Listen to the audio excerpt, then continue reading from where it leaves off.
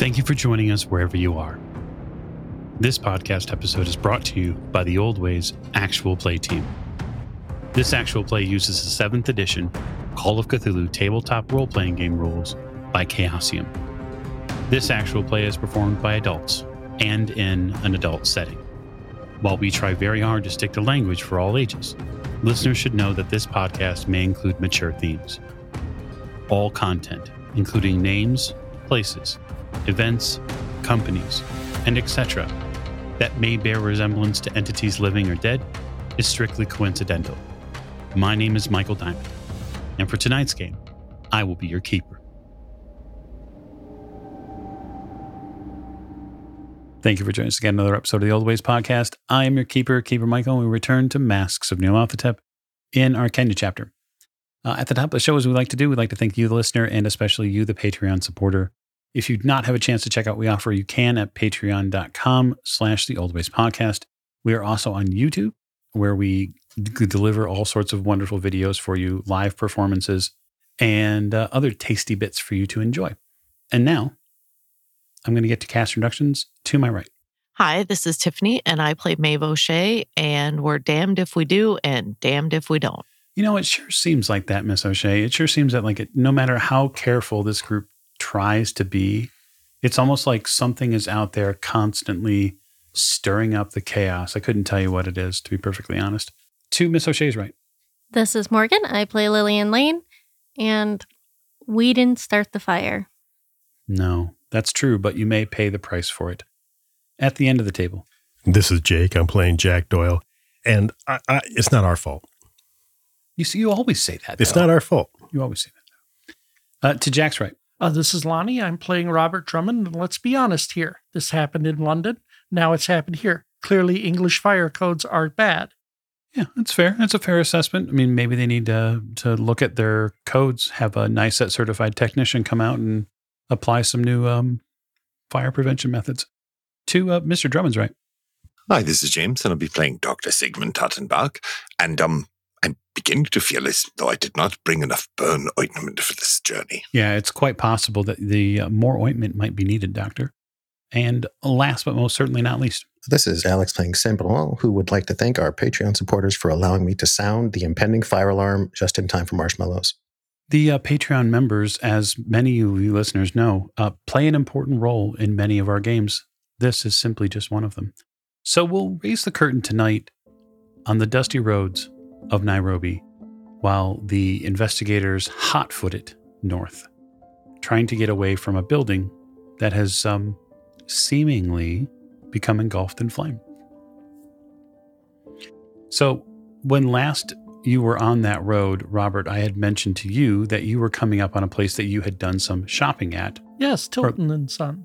Yes, you were headed back in the direction of Dalton and Son Trading Post, which is sort of where you get a little bit of everything. It's a specific spot where people who are going to venture into the country tend to stop at.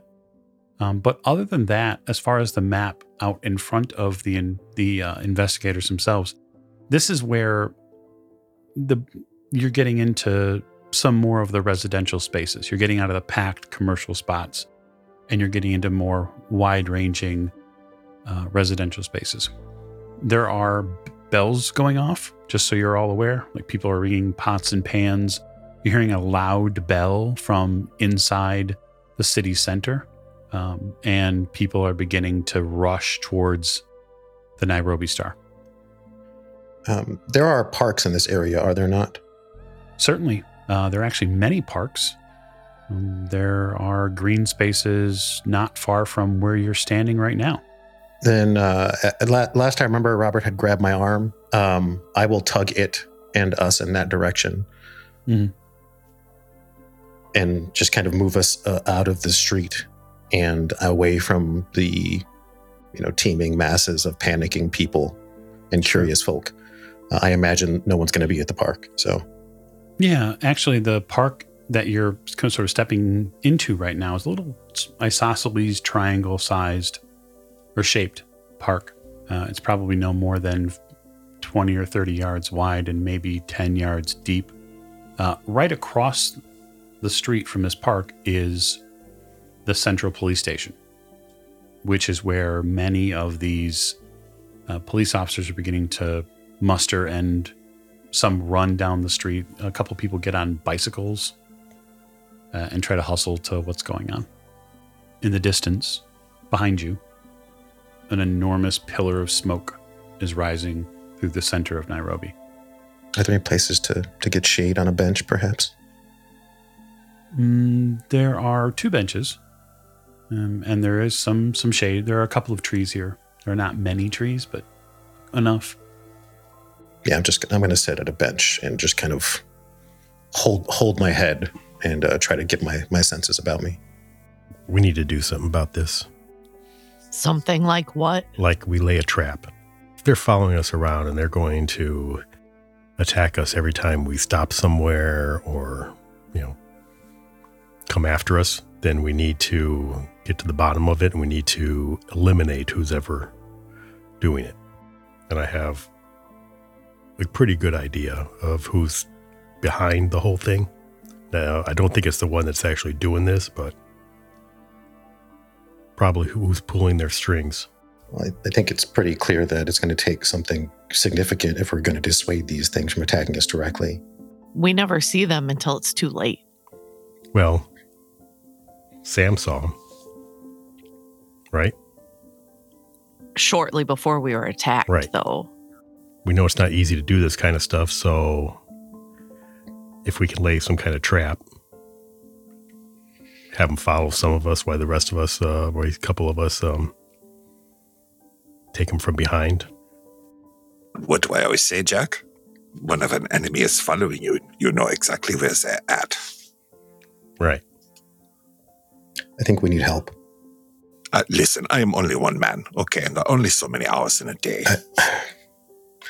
And that kind of help. But I mean, I think we need some kind of ally. We need some place or someone here who these people won't go after, at least not directly. We're not going to be able to do that until we start talking to people. And when we talk to people, we put them in danger, as you pointed out. So I have a thought. I think that maybe this Kenyatta, who's aware of them already and has not been hesitant to sound the alarm about them, might be our best shot. Because if he's this political firebrand, right, the cult already knows his position, and they need to rely on secrecy and fear to make this work for them. I mean, killing him or attacking him is just going to, risk retaliation from the state or military or even worse, turn him into a martyr? I don't know. I mean, he clearly is not afraid of them. Well, we were going to talk to him anyhow, so maybe that's where we turn to first. Alternatively, it's really easy if they think they know where we're going to set them up to ambush us and then ambush them back. Right. Anyhow, I think this woman with the tea shop, I think she's the one pulling strings here in Nairobi. Is that the one you said you might want me to look into? Yeah. I mean, that would fit the theme, considering what you found at the last spice shop, I think it was. It's easy to move reagents and stuff around, I suppose, sure. Okay. So maybe we try to get a message to Kenyatta and communicate our intentions. Maybe try to get him to set up a place and a time to meet where he feels safe meeting us. I don't know if we necessarily want to go walking into state buildings. Well, state buildings are probably safer than a newspaper office, but still. I don't disagree. I'm out of ideas otherwise. Do we really want to send a message that could be intercepted? Well, I'm saying one of us, I'm relatively sure I could get him a message quietly and safely. Well, what would we say that would convince him?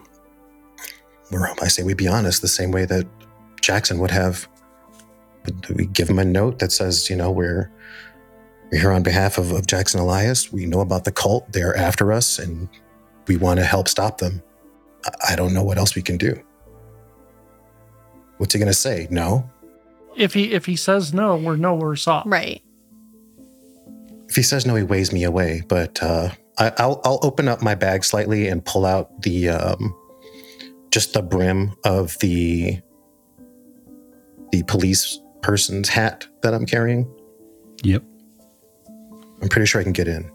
Okay. And where is Mike? Where is Kenyatta? Where is he? Yeah, I mean, do we have any information on that? In general, I believe you were told last episode that he has an office in Nairobi. Where it is exactly, you're not too sure. Okay, well, I'm sure we can find that. You would know two things very key about Johnstone Kenyatta, and that is, one, he is a public figure, and two, he's a political figure too, so people are going to know where to find him. Right. Well, and he represents the locals. He represents the tribes. He's not English. I guess we'll start with that. Okay. So I will just ask a minor question, which is, where is the group prepared to go to find out where he is? Where are you going to ask about? Or are you just going to tour the city until you potentially find him? Couldn't we go back to the hotel and ask them there? Certainly. We could probably stop we can't, there's probably no passing police officer. They're probably all rushing towards the fire. So that there's already things going on in the city. So, yeah. I say we go back to the hotel and gather our thoughts and then ask where Kenyatta is. Because they should be able to tell us at the front desk. Right. Let's not make this harder than it needs to be. Or do. Yeah. That is kind of our MO, right? That is our MO. Okay, yeah, we'll go back to the hotel. Okay. So taking a somewhat cursory way around, I would imagine you're not going directly back through the fire space. Of course, I think we have a little bit of breathing room because they probably assume that we're dead. We're going to go through the burning Nairobi Star. We're going to fly there. Luckily for you, the streets here, in a way, were laid out by someone that has a somewhat European mindset. So there are staggered streets. You head back south and then eventually turn west towards the hotel. And within probably, 10 or 15 minutes, you're standing back in the Hampton House Hotel. While we're walking, can I keep an eye out for anyone tailing us? Certainly. You can certainly do that. Anyone who wishes to do that as well can make a hard spot hidden roll. Yeah, sure, why not? And remember, just report them in order if you would. Mm-hmm. That was bad. It was a 93 out of 85. Okay, so that's definitely a failure. I had a 23 out of 88. Okay. I didn't get off hard, so. Okay. 30 out of 65. All right, Doctor. 15 under 80, extreme success. Mm-hmm. Very good. Sam?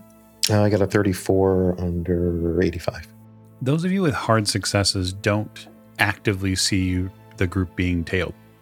This is over a period of 10 to 15 minutes with different people watching different angles and making sure that so far the coast appears relatively clear.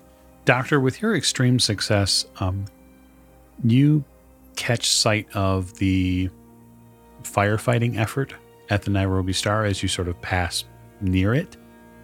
And it does, luckily, it does appear that they have gotten the fire or getting the fire under control. It does not appear like bedlam. It looks like the people here have dealt with building fires before and they are working to get it under control. Excellent. You get back to Hampton House Hotel. Anybody got a room I can change in while someone drafts that message? Yeah. You can use my room. Thanks. I'll go to the front desk. Okay. Excuse me. I was wondering if you could help me find somebody. Certainly. Mr. Kenyatta. The man at the desk sort of furrows his brow a little bit. Kenyatta? Yeah, we wanted to interview him. Oh. One moment, sir. He steps back and goes into the back office, and a couple moments later, Reggie Baines walks out. The, we'll just say port swilling owner of the hotel that you met recently. Is he looking much better? Better is sort of a questionable term. And he extends a handshake towards you and says, Mr. Doyle, how are you? I'm doing very good. How are you? The staff here said you were interested in meeting and interviewing someone? Yes, Mr. Kenyatta. Do you have a moment? Yeah, certainly. He steps aside and sort of walks into the bar area, which right now is fairly quiet. Are you sure about that? Well, he is an influential man here in town, right? One could say that, certainly. Well, certainly. He's a bit of a revolutionary. Well, yeah. Some people have said he might be also a bit of a charlatan. Well, sometimes they go hand in hand. Am I right? Certainly. I wouldn't say what others might say about him, because I don't have any evidence to back it up. But things are known to be strange around his family. Oh. They have some deeper ties to, the history of Kenya. That's the most reasonable way to put it. I get you. I understand. Well, it'd be definitely a salacious article for the readers back home. Oh, certainly. If you are looking to tantalize your readership, then I'm certain Mr. Kenyatta can do that. He keeps a space not too terribly far from here in Swahili Town. It's a district. He sort of steps back over towards the front door with you, and he points out one of the windows. If you head down that street there and you continue past the industrial area, you'll definitely see that space. Yeah, very good. While I have you, is there some kind of gentleman's club where Europeans get together? Oh, certainly. There's a local club here. If you're, I don't know if you're a member of any of the English societies, but if you or any of your party are, you might be able to gain access to them. No, there's just a couple of other people I wanted to interview, and I figured that would be the best place to start looking for them. Well, there is a space, a meeting house near the New Stanley Hotel, where several of the dignitaries, the British dignitaries, do occasionally meet and conversate. Very good. If you're looking for entry, you might want to speak with Roger Croydon, the Colonial Undersecretary. He runs the establishment. Oh, okay. Very good. Thank you very much. Of course. And enjoy your stay. Well, I'm certain we will. Sam, you change in Jack's room. I put on my new boots and my new outfit. I make sure that everything is tip-top and in its proper position before I come deliberately, not stomping down the stairs, but booting down the stairs. Jack booting down the stairs. Pretty much, yeah. Booting. Okay. I boot over to Jack. Yes. What's your disguise is what, 80 something? 89. All right, I won't make you roll for it. Okay. It's unnecessary. I will approach Jack from behind where he's standing, and I will say, "Excuse me, sir. I've been sent here to secure a message to be delivered to a specific location." And I kind of tap my heels. Oh, yeah. Just give me a second here. I take some, correspondence paper and a pen and write down a message. Basically what we described. Sign it, especially if it's got the hotel letterhead on it. Yeah. Perfect. It's actually weird writing a message out with the letterhead from Hampton House here, because you remember reading the letter that Jackson Elias wrote from this hotel. Fold it and hand it over. I accept it formally and just kind of nod and the location, sir. No. I give him the directions. It's in Swahili Town, which is interesting because that name, when you hear it, Doctor, the mission is in that same district. Interesting. Mention that briefly to Jack. Well, I suppose that makes sense. I do not bide by coincidence, Jack. It's sloppy. I'll do my best to return with a response. Thank you, sir. Very good. I trot my happy ass out of the hotel. Okay. You head towards Swahili Town. So, with Sam going to Swahili Town, I guess for the rest of you, how are you spending the next, we'll just say, hour or so? Anybody want to go with me to talk to Roger Corden? Sure. All right. Would we like to further split the party? I will be merciful and will not further split the party. I will go with Jack and I will go with party B. Actually, we could do a 2-for-1 if you really wanted to. If the doctor needs to go somewhere. Oh, go to the mission? Yeah. It is in the area. Well, It's not a terrible idea. We'll see. Since it's in the area, perhaps we'll stop on the way, yeah? Or on the way back. yeah. What are you ladies doing? Well, I don't know if it's a good idea to have so many people meet with the one with Roger or whatever, so we don't seem threatening, I guess.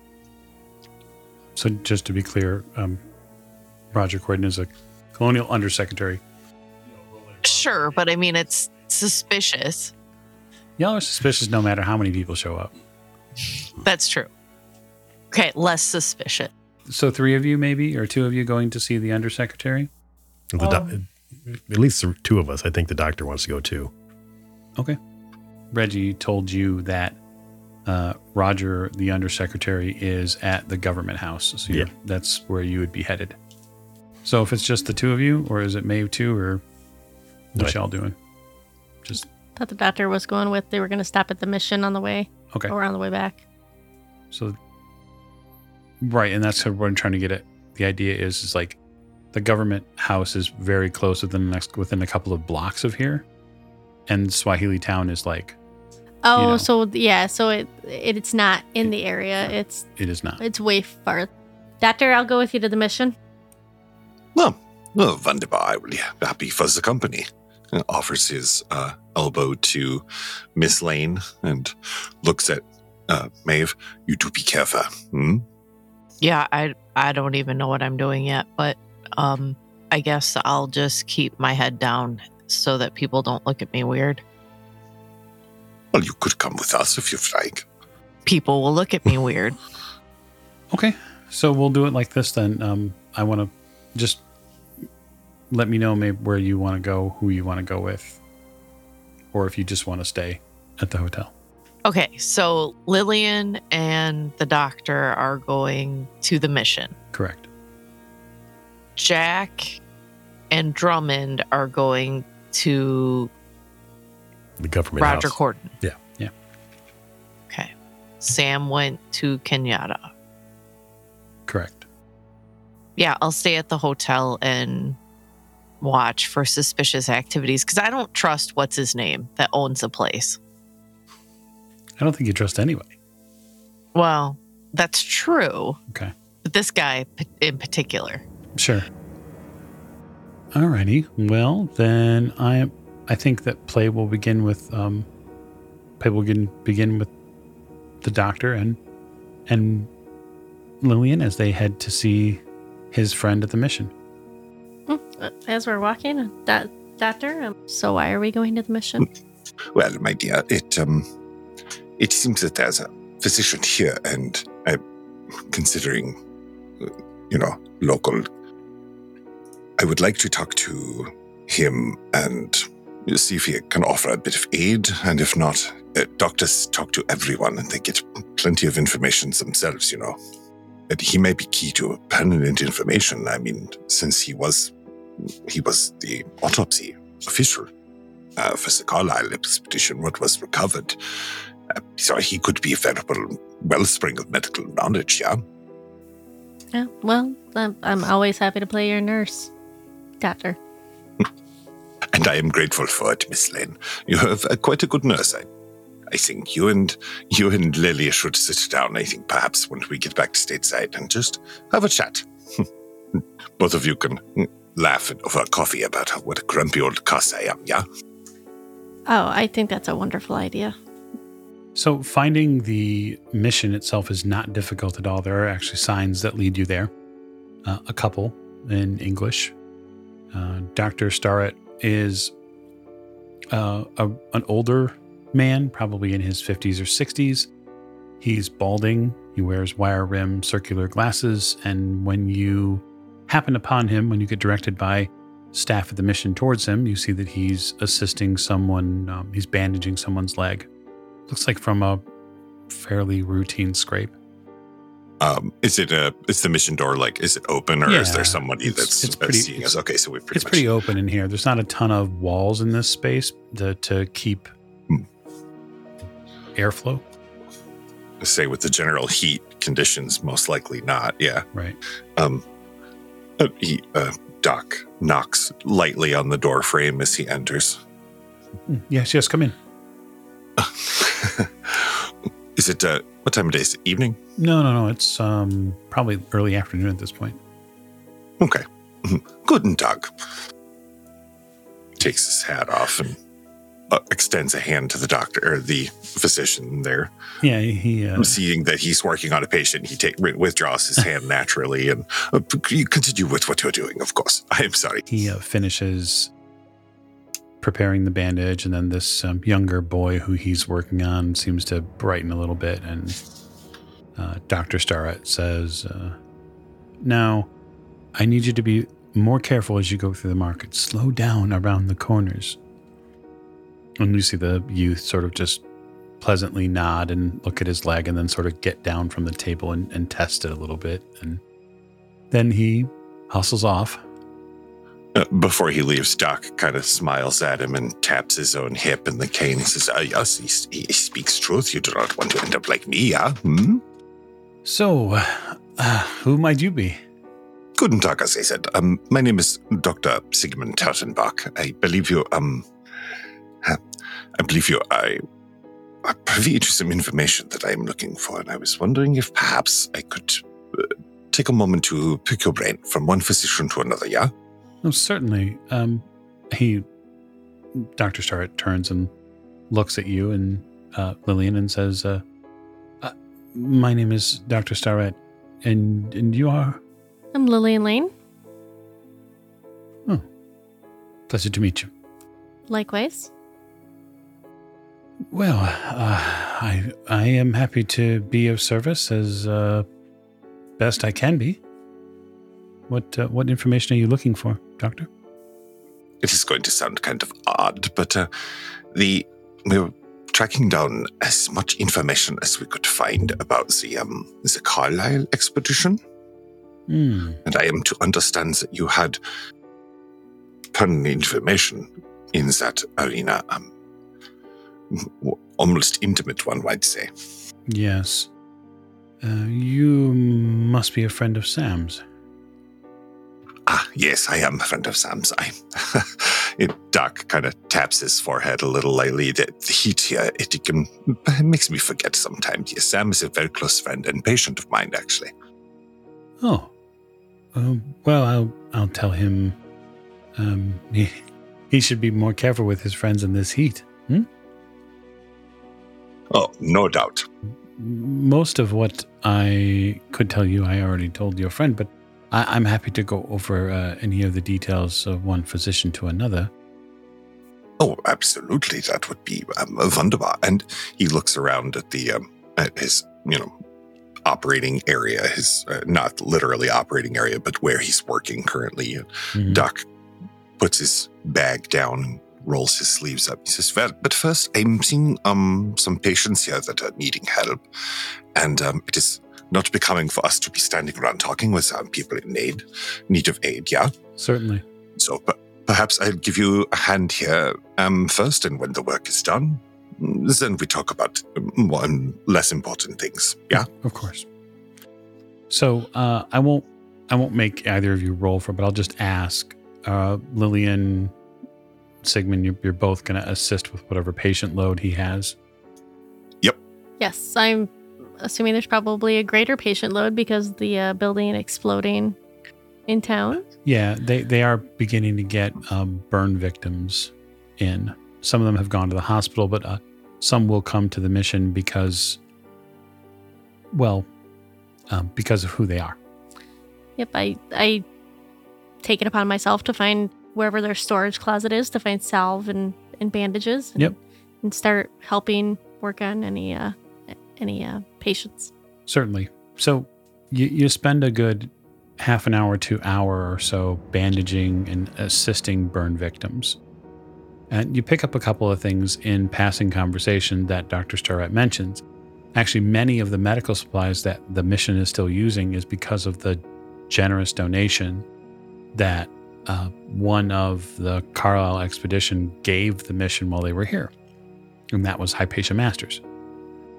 She made a rather large donation, and they have been flush with supplies ever since, which is exceedingly helpful. After probably the first hour or so, the tide of, we'll just say, victims, patients probably a better word. The tide of patients seemed to stem quite a bit. You see probably a good 10 to 15 people in that hour.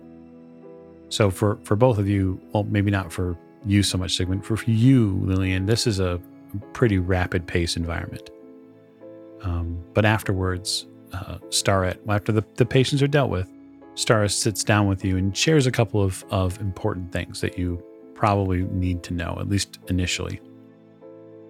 They came to him initially, the Carlisle expedition came to see him because in town he was the only one who was able to get specific types of painkillers. So, Doctor, he tells you that they came to him for opium. Did he say why for the opium? Was it a great pain or injury, perhaps? It was for Miss Masters. Well, do go on, Doctor. But they also took some petroleum jelly and some of the other needful medical supplies. I can't confirm it because obviously Miss Masters is no longer with us, but I do believe she may have been suffering with something for a period of time. Do you mean some sort of ailment that she perhaps had? Yes. The application of the opium that they were looking for and the petroleum jelly was to create a salve based in opium to apply to her pelvic regions. Interesting. Could she have been sick with a parasite? Oh, certainly. Miss Lane, there are a number of parasites that could have been, that could befall someone here. I actually do quite a bit of, I give talks and lectures on a lot of the diseases of Africa and some of the more poisonous problems that someone might run into when they were out in the wilds of Africa here. But I can tell you that she had no visible bite marks. She did not appear to have any telltale signs of internal poisoning. I understand that the likelihood of this is very low, but did you perhaps have any photographic availability during this autopsy? No. And also, Miss Masters would not allow herself to be medically examined while she was here. And when I insisted before giving her and her team opium, which I would not, of course, release to anyone under just any circumstances, she became insistent. Insistent that she would not be examined. I suspect that her condition. If you did not get to examine it, I actually suspect that you are one of the lucky. I have seen things in my time, yeah, that are not... that would not wish others to see if I could spare them. And this is coming from one doctor to another, you understand? I do. Well, other than those items, quite frankly, I was shocked and upset when I heard that they had been massacred. And so I took it upon myself to make sure that I was the one who was available for the examination. You are a good man, and I appreciate the information that you have given me. It will be most helpful. I will tell you this, Doctor. Those bodies were not them. They were not Europeans. The bodies that you found were not the members of the Carlisle expedition that were reported to be dead. Not a single shred of evidence of them being Caucasian in any way. Curious, eh? I believe it has been since the beginning a cover-up. The local authorities were very clear that my report had to be suitably vague for their beliefs. They did not want to, what is to say, stirring the soup? Upsetting the apple cart? Well, it's simple science. The bodies had been on the ground for months. There would be nothing left of them. I agree. In this environment, there would be, just the local flora and fauna would have caused amazing amount of desiccation in that time. You know, they have a saying here, meat does not last long because everything is looking to eat. Even the dogs. Doctor. Yes, Miss Lane. You've been here a while. You were here when the Carlisle expedition was here. Do you have any theories as to what might have happened to them? And who wanted to cover it up? Besides, anybody specific in the local authorities? Ooh, I don't know. I've thought about it many times. I would think that the local authorities would not want the bad press. But I will tell you this, I think something, as I told your friend Sam, I think something supernatural happened to them. I think a great evil fell whoever was killed. Do you think this force, this supernatural force, was directed by anyone or anything, perhaps? Not that I know of. But it definitely was not what you would call in the realm of natural, yeah. No, but perhaps the devil himself, yeah? Well, perhaps, but and as a doctor of science, you understand the weight I will put. I can only say that I believe in various devils now. I think that's fair. There's nothing that says there's only one. Well, is there anything else I can do for the two of you? You've both been very helpful. What? All I have heard as far as the star, that the building burst into flames. What happened? Do you know? No, we were nowhere near there. Hang on a second, James. Do you say that? Yeah. Okay. I could probably say it more convincingly. No. You said it. So I'm going to roll psychology against you, Miss Lane. Shit. Can I roll something against that? Yeah, you can roll persuade. Got it. I got a 60 out of 81. Okay. He looks at you real funny and adjusts his wire rim glasses. I don't know that I believe that, which is strange because you've been very believable the entire rest of the time. Why would you choose now to lie? We have come from a long line of people that ask us for the truth and then unfortunately quite often use it as a scalpel to remove valuable things from us. So we have become guarded, if you will. I do apologize. He kind of looks sideways with a half a smirk at Miss Lane. So?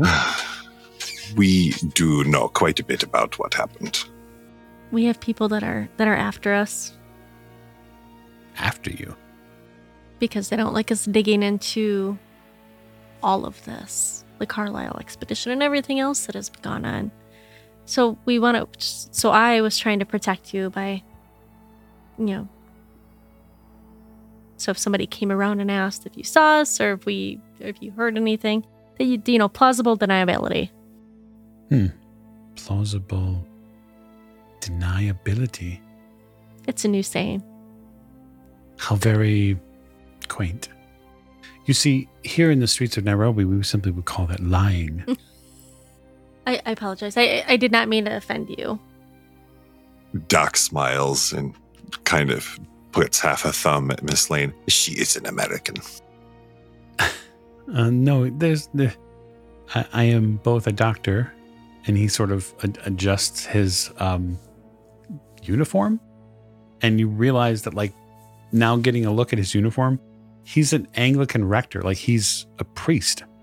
I don't appreciate half-truths, but I do appreciate difficult situations. Perhaps you, much like the people you are researching, are more than you seem. I appreciate both of your assistances. I'm certain the people of Nairobi do too. Hopefully, your further travels in Kenya are a little more pleasant. We hope so too. We greatly appreciate your time, Doctor. Thank you so much. Of course, absolutely. Shakes hands with him. Yeah. I'm going to move camera to Sam, who is in the same area, but not exactly the same area, because he is in Swahili Town looking for someone very specific. I am, with purpose. Yes. So you find the building, anyway, that Johnstone Kenyatta is purportedly using as a headquarters for the Kikuyu Central Association, or KCA. It's a storefront. Okay. So it's basically... Kikuyu, that's the tribe, right? That's the tribe, yeah. Okay. So it essentially, as you sort of are in the area or doing any sort of, half pauses or recon on the space, as you probably would normally do, the basics of it are the storefront sells goods and services to help its political cause. Okay. I will take off my hat as I walk in. Just kind of keep it tucked. And I will approach whomever it is that seems to be administrating the area. No, there's a gentleman, likely a member of the tribe, who sits behind a desk here in the front room. There's a bunch of, the best way to say it is propaganda posters that are up in their space. They have their own message. And the gentleman behind the desk wears a suit. And I approach stiffly, and I say, good afternoon. He stands up. Good afternoon.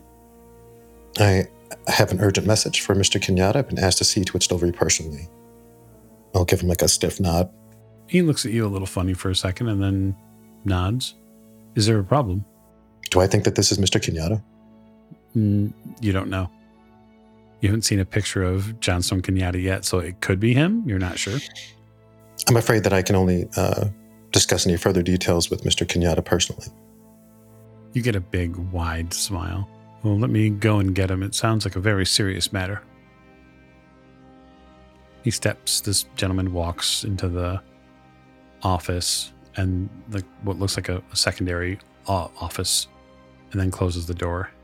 And you hear voices behind the door for just a few moments. And then a few moments later, the same man walks back out, and he has his tie a little straighter, and he smiles at you and says, I'm Johnstone Kenyatta. Who are you, and why are you parading as a police officer? I don't skip a beat, really. I'm sure. Or sweat. I say, Mr. Kenyatta, good afternoon. I do apologize for the interruption, as it's been quite a busy morning in Nairobi, as you may well know. But for the mutual safety of yourself and interested parties, I've been asked to deliver this message, and I will produce it. On behalf of one Mr. J. Elias, and I've been asked to return as soon as possible with a response, be it verbal or written. And I'll just kind of hold it out in two fingers. He steps back just a half step and then gestures to, kind of sort of opens his stance and broadly gestures to the door. Anything that deals with something Mr. Elias may or may not have requested, we need to talk about in private. I don't know that I'm in a position to discuss anything openly right now, but if you would kindly just take this message, I would greatly appreciate it. Well, where's the hospitality in that, though? We should have some coffee, perhaps tea. Oh, look, is it just us in here? Yeah, it looks like it. I will nod again and follow him wherever he's directing me. He walks you into a very simple office, which has a desk, a calendar, some paperwork, that sort of thing. He steps behind the desk and sits down. You hear his chair give a good creak. And then he sort of sits forward. He gestures to a chair. I will allow my shoulders to soften when he shuts the door. And I'll just crumple up the paper in my hand and slither into the chair. Now, your message from Mr. Elias is interesting given the fact that he's been dead for several years. Yes, sir. I'm well aware. I represent a team of investigators that are following up on his work, and we've arrived in Kenya in an effort to put a stop to the antics of the cult of the bloody tongue. We'd like to meet with you to discuss matters further if you would be so kind to provide us with a time and a place that you feel comfortable doing so. I will gladly relay that message to my team. But if you know why I'm here and you know who they are, and you know that he's dead, then you know that safety is of the utmost importance to me and my own. A very serious man. It's been a very long morning. Yes, and just now buildings are burning. I am happy to meet with you and your associates at any given time, although I would rather meet with you here or in Swahili Town at the very least. Perhaps not here. There aren't enough chairs in this small office space. But I have a good friend that runs a restaurant not too far from here. There's a private room there that we could use and have quite the meal. I appreciate your hospitality. My name is Sam. I apologize for the ruse. Again, I hope you understand. I think so. I think I understand that you're a very serious person here on very serious business. And you should know that I take anything that has to do with the cult of the bloody tongue just as seriously. They are not to be trifled with. I'm assuming that you're familiar with the train incident then. I understand that something terrible happened on that train. I can only imagine what. We are doing our best to help our people, and our people are going to now continue their work to, disrupt. Well, what I can tell you is that they are directly responsible. Directly? They left their mark. I'm hesitant to discuss more without my friends present, but any information that you want to provide regarding this place that you would like to meet and a time, I will relay to them post-haste. There's no time like the present, especially when we're dealing with matters associated with this cult. I'm free tonight for dinner. 5 p.m. There is a restaurant 2 blocks south of here. It's a festive color, green, red. You won't be able to miss it. There are a lot of nationalists there. And so I would just mind any of your party that is too colonial. I'll make them aware. And for what it's worth, from what it sounds like, and I haven't had a chance to hear much, but you're doing great work here. These people need a voice. Yes, my people do need a voice. My father and my grandfather taught me that my voice cannot be silent. Now, I have matters to attend to, Sam. I will see you in your group in a few hours. 5 o'clock. 5 o'clock. I will take a deep breath and put my mask back on, as it were. it's hard not to get drawn into Kenyatta because he's one of those people, I guess sort of a lot like Miss Lane is, that her presence when put into effect can sort of fill an entire space. And so he has a really smooth and capable delivery. You can tell just by having conversation, he's a natural orator. He has all of the benefits of that. And he might not even have like a full grasp of his own personal power yet. But it's intense. The entire experience is intense. I think the tipping point for Sam is the fact that he represents a lot of what it's like a direction that Sam could have gone maybe at some point had his life not taken a turn or 9. But, we have our roles to play. I stiffen up and give him a kind of sturdy nod. And by the time I walk out, Sam is not there. So you sturdy up and you give him a nod. And he gives you like the policeman's salute, but like sort of half. You can tell he's poking fun at you, but easily is enjoying himself. Good. But you skedaddle. You make your way back into the streets as a policeman. Yes. So I know that... Wait, do I know that the doctor was going to the mission then? You probably left before that was assumed. Okay. Then I will simply head back to the hotel. Okay. And before I go back inside, I'll change back out into my casual local garb. Okay, fair enough. You change garb, so we will move camera to the government house. So the government house for you and Mr. Drummond is not terribly far anyway from the hotel, but it is definitely in a different quarter of the space here. You have to basically go on a pathway and a road that leads you past a cathedral and past the, some of the more colonial underpinnings of what Nairobi has. And you get pushed all the way back basically onto like a nice rolling green lot. Like where the rest of the city has very sparse greenery, a couple of parks here and there. This is like a rolling park where at the end of it, there is a big government house. Okay. Well, we'll go in the front doors. Yeah, a large colonial style building, the big Union Jack. And getting into the house is not hard at all. They let you in. They take down your name. They ask who you're here to see. Mr. Corden. Okay. And on what business? We would like introductions to some individuals. Give your passport there? Yes. They take the name and the passport and they actually physically look at your picture and that sort of thing. They do the whole 9 yards. And then you get let in to see Roger Corden, who is as stiff as a board. I figured.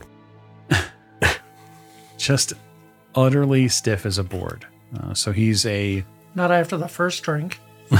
Well, you haven't gotten there yet, though. You have not gotten there yet. You meet a man in full military uniform. He has a close cropped hair, really big mustache, larger than Tom Selleck's. He has the entire fitted belt and like the cross belt bandolier that goes diagonally. Under that, there's the really like bleached white shirt tie. There's on his jacket here, all of it's khaki. It screams colonialist. But he greets you with a warm smile. Oh, greetings, Jack Doyle. Mr. Doyle.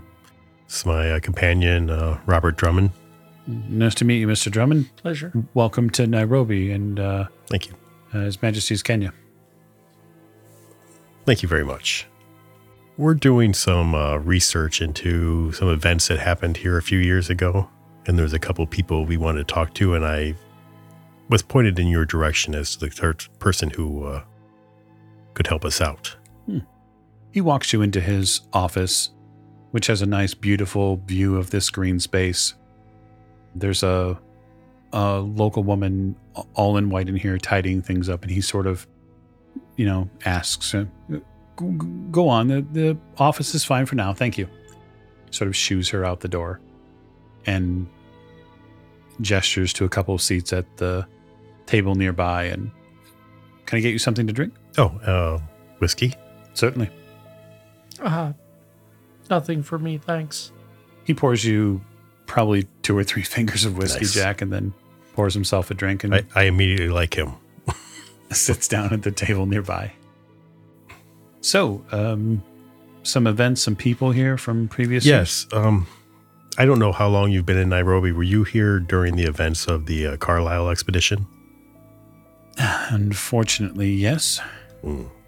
Well, we've been sent to follow up. It's been a few years. People like to find out what may have happened, or follow up on events. And there's a couple of people that we know that we might want to talk to. Oh, well, certainly. I mean, that's definitely understandable given the fact of all of the events in question. Mm-hmm. So was it a Colonel Endicott? Oh, yes, certainly. I'm familiar with Endicott and his play park. He sort of chuckles. He's a fine man. He just he's taken to setting up his own hunting lodge where they can go, and he likes to take rich travelers there and see the sights. Mm-hmm. Do you know how one would get a hold of him? Oh, certainly. Yes, I can put you in contact with him. That'd be fantastic. And then a Waldecott. Waldecott. He served with the African Rifles. I might be able to get you in touch with them. He sort of looks around a little bit. What sort of information are you looking for? Well, we just happen to know that these individuals were involved in the recovery, the search and recovery. And we just wanted to have a short interview with them. Well, I mean, there's really not much to tell, but... Well, it doesn't really matter if they have a lot to tell. Just having some quotes from some people who were involved is enough. Readers like direct quotes. Yeah. Were you involved in the incident at all? Well, the fair has been long closed. He sort of shrugs. I'm sure. I mean, obviously, they caught the people and they executed them. Yes, some nandies were hanged. Doubtless many more rotters escaped and who actually deserved punishment. It's not as if I wasn't asked about all this before. Mm-hmm. Maybe you had some insight into it, being especially in your lofty position. Well, I was afraid to disappoint him, the person who asked before this, just like I would be afraid to disappoint you, but the last person who asked me about it, I didn't really have much to tell. It seemed as if it was almost some sort of ghastly ceremony, or I don't know what they were doing out there, but it's not as if people here in town didn't advise them to be more cautious, to take locals. They refused almost every bit of assistance they could, other than... Oh, who did take them? Well, supposedly there were some people from Mombasa that came up to show them around. But I don't remember seeing them as they were leaving. They made a big hubbub over everything that they did, which is what people like Carlisle do. Yes. Or did. You mentioned somebody else had been asking. Do you happen to remember his name? Yes. Another investigative person, Jackson Elias. Yes, I'm familiar with Mr. Elias. Tragically passed away just a few months ago. Oh, it's too bad. I quite liked him. Sharp and knew how to hold a conversation. and was interested in asking many, many questions. He was a brilliant investigator and a good friend. Oh, well, then I'm doubly sorry to hear that you've lost a friend. Jack, why don't you make me a psychology roll? And Drummond, you as well, if you've got.